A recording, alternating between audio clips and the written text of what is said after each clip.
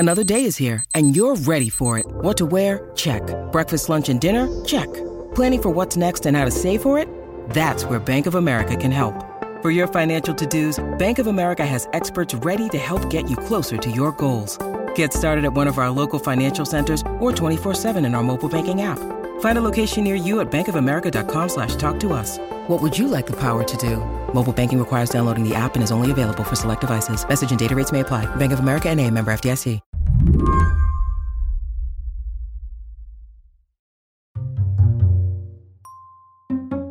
On Memorial Day weekend in 2015, Edward Niedermeyer took a drive down the West Coast.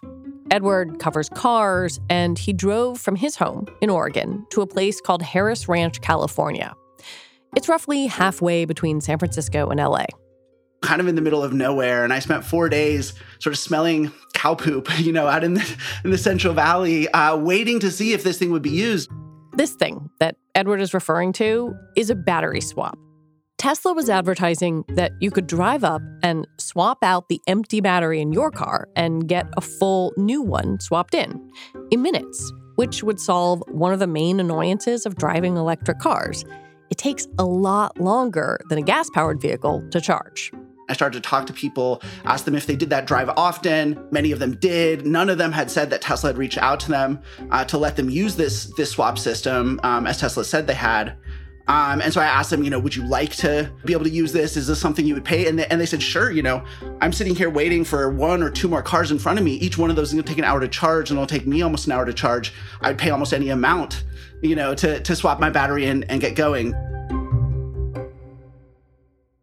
But as Edward sat there, it became clear that Tesla was not offering what it had promised. But what they did do is they brought in extra superchargers and hooked them up to diesel generators, which was, sort of this stark visual image of, this company that's supposed to be not just a technological leader, but an environmental leader, really sort of not doing what they said that they would do.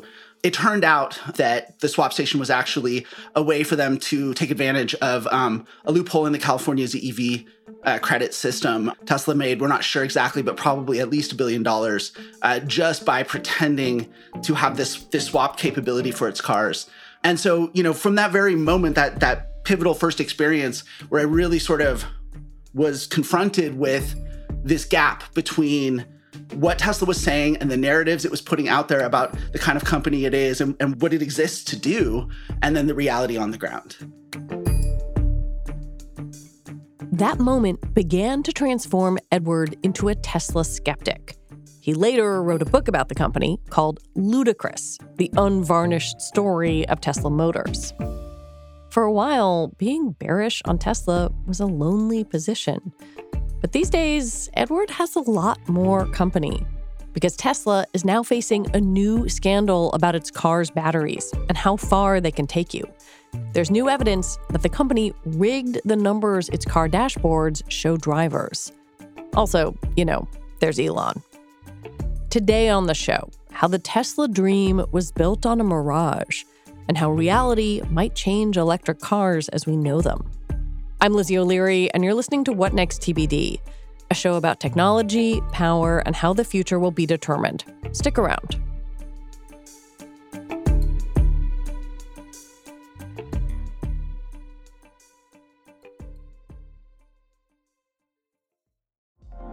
Apple Card is the perfect cashback rewards credit card. You earn up to 3% daily cash on every purchase every day. That's 3% on your favorite products at Apple, 2% on all other Apple Card with Apple Pay purchases, and 1% on anything you buy with your titanium Apple Card or virtual card number. Visit apple.co/card calculator to see how much you can earn. Apple Card issued by Goldman Sachs Bank, USA, Salt Lake City branch. Subject to credit approval. Terms apply. Hey, have you ever used Cheapo Air? For years, and I really like it. With Cheapo Air, you can book online, use their app, or even over the phone. They've got great prices on over 500 airlines and millions of accommodations. They're my go-to for travel planning. And if you join their Club Miles program, you can earn points to save on the cost of your travel. Book on the app, and you get double points. Sounds like it's time I tried Cheapo Air. Call Cheapo Air at 855-247-3279. or visit cheapoair.com/podcast. If you drive an electric car, you probably know all about range. It's essentially how far you can go without needing to charge your battery. And Tesla has long been known for having cars with the biggest range, advertising that they get more than 300 or even 400 miles on a full charge. But explosive reporting from Reuters says that Tesla had essentially been rigging the dashboard range readout in its cars for years. Drivers would see one very optimistic estimate of how many miles they had left. And then, after the battery charge dipped halfway, the readout would plummet. Essentially, there's a sort of a real-time readout of your range, right? And so when you fully charge up, people want to see they've got that amount of range. You could think of it almost as a slightly comparable thing where, especially in older cars, sometimes the gas gauge, it'll barely move it at all, barely move it all. You get to about half a tank and all of a sudden it starts moving a lot faster. And you're like, oh my God. Yeah. Yeah, this was kind of a thing with older cars. And with that was just a simple mechanical thing. There was no manipulation going on with that. But you can think of it in that sense where you leave home thinking you have all this range and then all of a sudden you start using it and it starts going down a lot faster.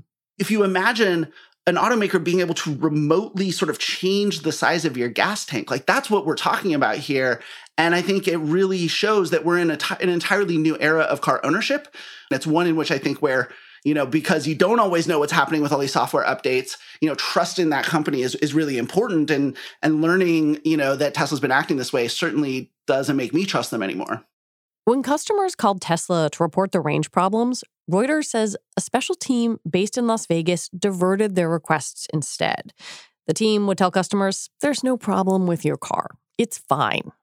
And this is also something that Tesla has done throughout their history is sort of creating these call centers, both to sort of handle and divert and to manage incoming complaints, but they've also done this remotely as well. I did some reporting back in 2017 about a situation where people were experiencing sudden loss of power in their Teslas, right? The drive units just stopped working and while they were on the road. Dangerous thing. And it's the kind of defect that is always handled by every other manufacturer, including Toyota and Mercedes, who were using the same Tesla drivetrains at the time. They did full recalls because these are defects that affect safety. Tesla instead was calling people up and saying, hey, our remote diagnostics say that your vehicle would benefit from some kind of upgrade or whatever, something like that. And then they would basically go and be doing a stealth recall by reaching out and managing these things. Tesla's able to do this because unlike most US-based auto manufacturers, they don't have a separate independent dealer network that services their vehicles. They do it all in-house. And so they can stand up the call center team, they can stand up the service teams, they can create these entire programs that frankly, in multiple occasions and in multiple ways, actually breaks the law. If you have a safety-related defect, for example, you have to recall that. There's a reason that law exists. Even if you're fixing it proactively, you still have to go through that process.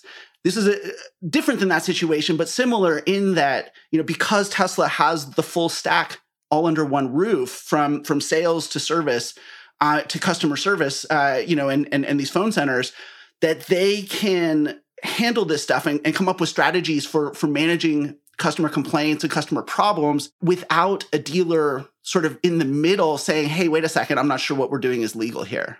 And they were, in fact, diverting customer calls and canceling appointments and just sort of ignoring the issue. That's right. And Tesla is one of those companies that, they've managed to get as far as they have in part because they have a very different relationship with their customer base than other automakers do. One of the things that I found really fascinating, back in 2015, 2016, 2017, when I was reading a lot of Tesla forums, there's this overlap between people who own the cars and people who own the stock. And what's really fascinating is, on these forums, the owners would be the ones who'd be like sharing information and saying, hey, I'm having this problem. What's going on? Tesla's giving me the runaround. And other owners would say, oh yeah, let's, talk about this and figure out what's going on and hold Tesla accountable. And then you'd have the investor guys come in from the investor subforum and say, no, you can't spread this information. This is going to help the short sellers. If you help the short sellers, you're helping destroy the planet. You're destroying this company that's here to save the planet. So there's this really kind of cultish relationship that Tesla owners have. So I don't think most car companies could do this. Like, I don't think a Ford or General Motors could manage a problem this way, in part because, again, they don't have they have this dealer that's sort of stuck in the middle of this customer relationship, but also they just don't have this sort of cultish relationship with their customers where they can, and Tesla does have the power to sort of say, hey, even though you're sort of encountering problems, bear with us, or it's not a big deal, or this is just part of the deal. And because Tesla's new and because people love a lot of other things about Tesla, they're able to get them to go along with it. I wanted to dig into some things you wrote for Slate about why the range scandal feels so significant and is so significant. Tesla represents something about EVs that feels or felt viable, maybe for the first time on a big scale. Like you could switch from a gas car to a Tesla and not that much about your life would change. Does that feel right to you? Like that initial kind of flurry of excitement? Yeah, absolutely. Tesla has defined how we think of EVs, both as consumers, but also our regulatory system and our incentives, right? The incentives that our entire policy around encouraging EVs is based on the vision that Tesla created, right? And, there's always going to be a first mover advantage or whatever, right? If you're the first one to sort of define a market, you get to define that market how you want. And, for Tesla, the core attribute that really set them apart was the big battery. There were a lot of things going on with the marketing, marketing to celebrities. There's the environmental angle. Certainly, I think now one of the biggest things was they really marketed cars that spoke to tech people and identified that people who work in tech have a lot of money and want premium cars that reflect who they are. In a lot of ways, that was a big part of what made Tesla what we know today. But embedded in all of that, the core at a technical level of all of it was the big battery. And this was why they said, okay, we're starting out with expensive cars and we're going to make them cheaper over time. Right. We'll scale it. Yeah. And like that argument was made as sort of an auto industry type argument, which makes sense, right? And a lot of things. There's a lot of different kinds of consumer products and other things that start out at the high end of the market and just get cheaper over time. The problem is that batteries and electric car batteries and electric cars are quite different than certainly the cars that they're replacing and a lot of other things. To this day, EVs are still a premium product in this country. And to a large extent, it's because of the government policy. It's because government policy assumes that the bigger battery, the more viable an EV is. And so you get more consumer subsidies for bigger batteries. If the entire incentive is just to move to EVs and you don't care how long it takes or what that transition looks like, then that makes sense. The problem is that because Tesla has defined the market, and because policy has sort of followed in lockstep with the vision around which Tesla has defined the market, we're stuck now with an EV market that's too expensive. EV prices have come down about $10,000, the average transaction price in the last year, which is huge, right? We've gone from about $65,000 to about $55,000, but that's still a good $10,000 more than the average car costs. And so EVs are still very much in a premium space. And what's really troubling is that sales are starting to slow because there's only so many people who can buy cars in the $60,000, $80,000, $100,000 price point. Tesla is making money, but for everyone else who's followed into the market as Tesla's defined it, this premium 200 to 300 mile range, kind of attractive, sexy EV market, you now have too many automakers chasing too few buyers. They're having to cut the prices of these cars to keep them moving, even though at full price, they're not making money. And so Tesla has kind of created a bubble. It's a premium EV bubble. And that's okay. If Tesla wanted to innovate an EV, premium EV market and others want to compete with them, that's fine. We just shouldn't conflate that with a broader EV transition because those are two different things. When we come back, why what Tesla does matters for everyone.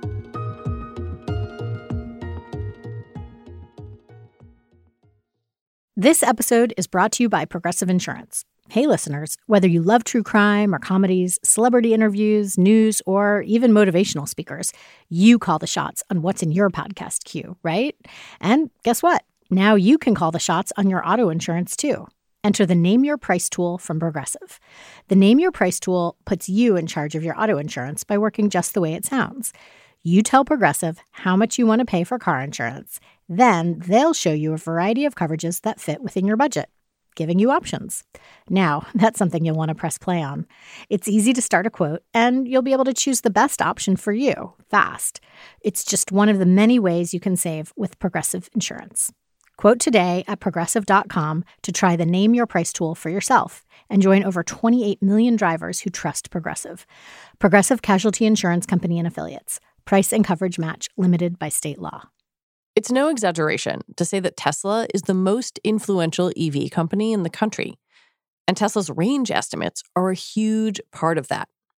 The company sold consumers and U.S. lawmakers a vision of electric cars that required no real change in our behavior. Tesla's success has been very much predicated on the idea that we don't have to think about this. That here's this car, it just comes along. If you afford it, you just put it in. Yes, it's a little different. You plug it in at home instead of taking it to a gas station, but fundamentally, you don't have to think too much about it. It's a one-to-one swap. Yeah, exactly. And that's the problematic part of all of this. And frankly, it's going to be difficult to get our way out of it. It's very easy when someone comes along and says, this is the answer, and it works for the initial market. It's easy to just assume this will all just keep going along. The problem is that we are facing a real crunch in the supply chain for the batteries it takes to make these cars. And putting 250, 300, 350, 400 miles range in every EV is going to dramatically affect our ability to electrify the fleet.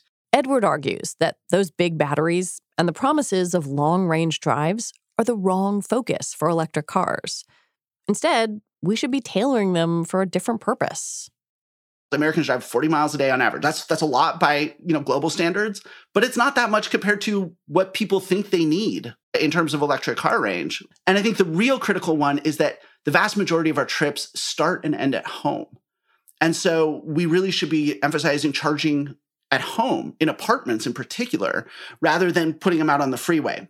When you start to go down this line of thinking, what you realize is that the Tesla vision basically holds the 90 to 95% of the miles that we could actually electrify quite easily with small batteries, with e-bikes, with plug-in hybrids, with things like that, and holds all of that hostage to the most extreme 5% of use cases. It's saying if we can't electrify the road trips and the things that are very rare but are the hardest things to do with a battery electric vehicle, that it's not worth electrifying the 90 to 95% of those miles that we could do with a much, much smaller battery. People buy these Teslas and Lucids and Rivians with these big batteries thinking that they're saving the planet. And really, in a way, what they're doing is they're hoarding about 90% of those batteries or 50 to 80% of those batteries. If instead of giving 300 miles of range to one person who uses 50 to 100, call it, on an actual regular basis, you could be taking half those batteries and putting them into, again, plug-in hybrids where you drive, your 40 miles a day are all electric. And if you go beyond that, then you burn some gas, or an e-bike. So you're sort of imagining a world in which if you have an EV, it is for school drop-off, work commute, going to the grocery store, which is what most Americans use their cars for, but not the big road trip up and down the California coast. That's right. Yeah. So we've fallen into a relationship with cars that is fundamentally predicated on internal combustion and gasoline. Gasoline is incredibly energy dense. It fuels incredibly quickly. These are its superpowers. If you're like me, I have a Toyota Tacoma because I love to, on the weekends and when I have time off, I go out into Central Oregon to the desert and I ramble around. I don't have a plan. I don't go from charger to charge. I ramble. EVs, on the other hand, have a totally different superpower, which is that you wake up in the morning and the tank is full, right? And no matter how big of batteries we put in these EVs and how many superchargers we put on the freeways, it will never have the same superpowers as gas. Just as a gas vehicle, no matter what you do to it, it will never be able to magically fill up its tank unless you have an oil well in your backyard or something. It will never fill up its tank every night. And so I think really the big lie that Elon Musk has been selling is that these things are the same. They're not the same. They're two separate technologies. And if we're really going to do this transition, which I think it's very important that we do, that we start by accepting that they're different and then proceed from there. Isn't there a concern, though, that, seeing these as completely different entities or seeing an EV as the school drop-off car might discourage the kind of wild innovation that could create something more dramatic that really keeps changing the EV game? I mean, look, there is plenty of incentive to develop new batteries. People have been trying to develop new battery technology nonstop for decades. This never ends. There's always been a lot of money and a lot of, scientific prestige associated with coming up with a new battery. The problem is that new batteries are really hard. This is why gas beat out EVs in the first place. EVs and gas cars had roughly comparable market share if you go back far enough in this country. The difference is that battery technology stagnated with lead acid and internal combustion technology improved dramatically. And by the way, internal combustion engine technology continues to improve. It will never get to the point where it can, be zero emission, of course, which is why we need these other things. But battery technology is slow to develop and hard to improve. And I think that's one of the things that people really have to understand about this is that when you develop a new technology that is manufacturable, whether it's an iPhone or a new kind of car or anything like that, you're talking about scaling manufacturing, right? The internal combustion engine is a good example of this. You design the engine, you design the manufacturing system for that engine. It needs supply chain inputs, but they're, aluminum and steel and things that, supply chains that have existed for a century. And so you can take that and you can build that factory all around the world. And each one could build hundreds of thousands of units, and you can sort of cookie cutter that and manufacturing scales. Resource extraction is sort of the fundamental input to batteries. And so if we're going to scale battery electric vehicles, we're not talking about just designing a good battery and then a factory to make that battery. We have to scale up resource extraction to a scale that we've never done before. Which is also problematic. Hugely. And it's problematic in terms of all of the things that go along with resource extraction, the environmental degradation, the damage to indigenous groups, all these things that for every kind of resource extraction exists. But it's also just slow. Some of these lithium mining techniques, it takes 10 years to build out a proper lithium extraction facility, right? And then different reserves are different sizes, but it also costs different amounts to take different kinds out of the ground. So resource extraction, given that that's what this entire industry is going to fundamentally, pivot on now versus, again, like steel and blast furnaces and casting and stamping and all these sort of traditional forms of manufacturing, it all comes down to batteries. And fundamentally, the cost of electric vehicles, the cost of batteries, and therefore the cost of electric vehicles, the number one factor in all of that is how quickly and at what scale we can literally pull minerals out of the ground. That's a totally different game. Expecting industrial manufacturing, let alone high-tech style scaling, of that kind of supply chain infrastructure is absurd. Where does all of this leave Tesla? Because there have been a lot of high-profile issues with these cars, not just the range, but full self-driving, autopilot, et cetera, et cetera.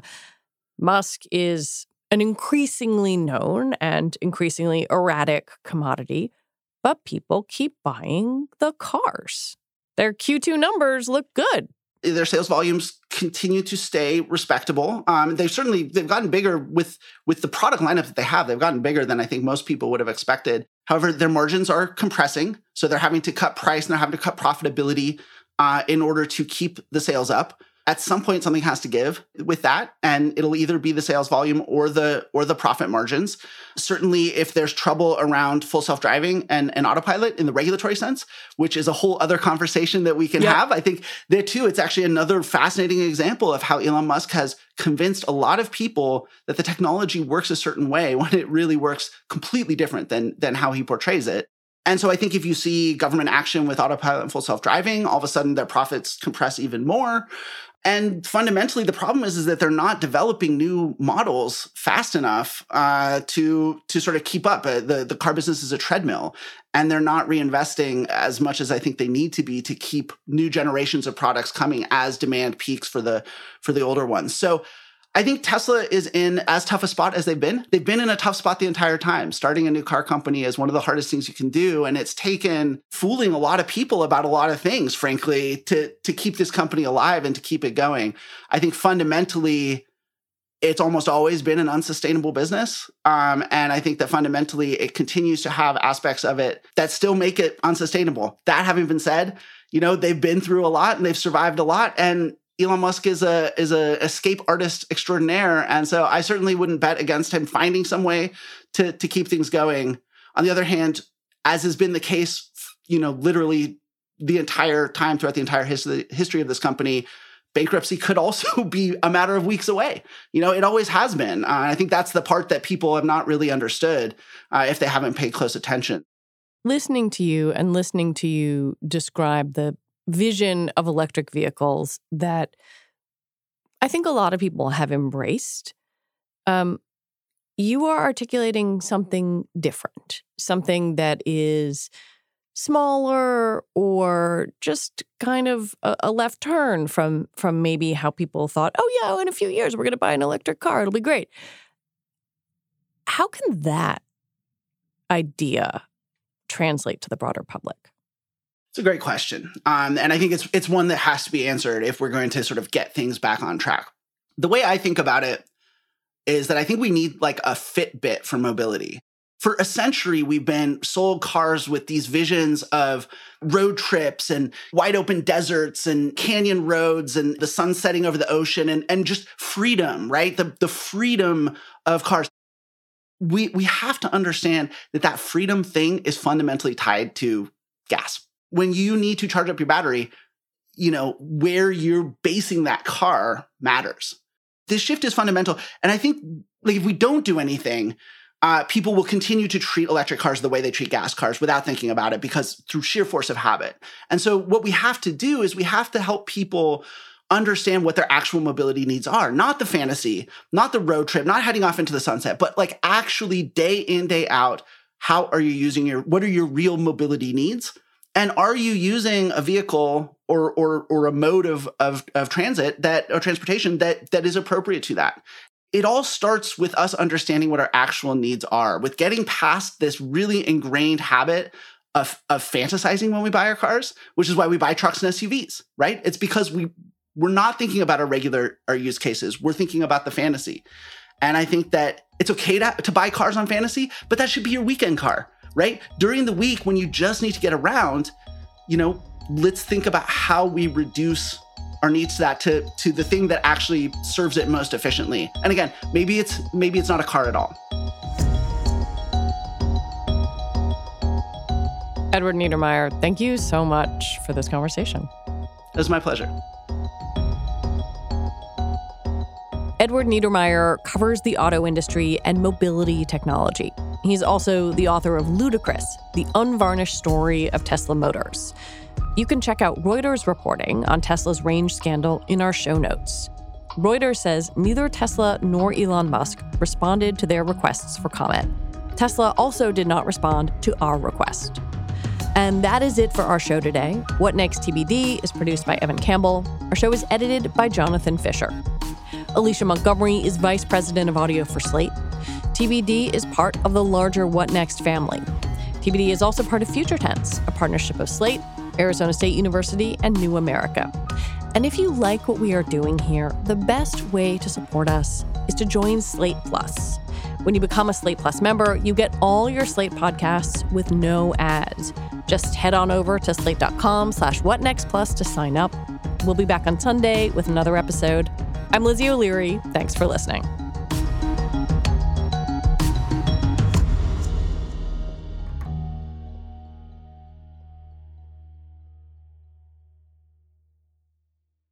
Hey, have you ever used Cheapo Air? For years, and I really like it. With Cheapo Air, you can book online, use their app, or even over the phone. They've got great prices on over 500 airlines and millions of accommodations. They're my go-to for travel planning. And if you join their Club Miles program, you can earn points to save on the cost of your travel. Book on the app, and you get double points. Sounds like it's time I tried Cheapo Air. Call Cheapo Air at 855-247-3279 or visit cheapoair.com/podcast.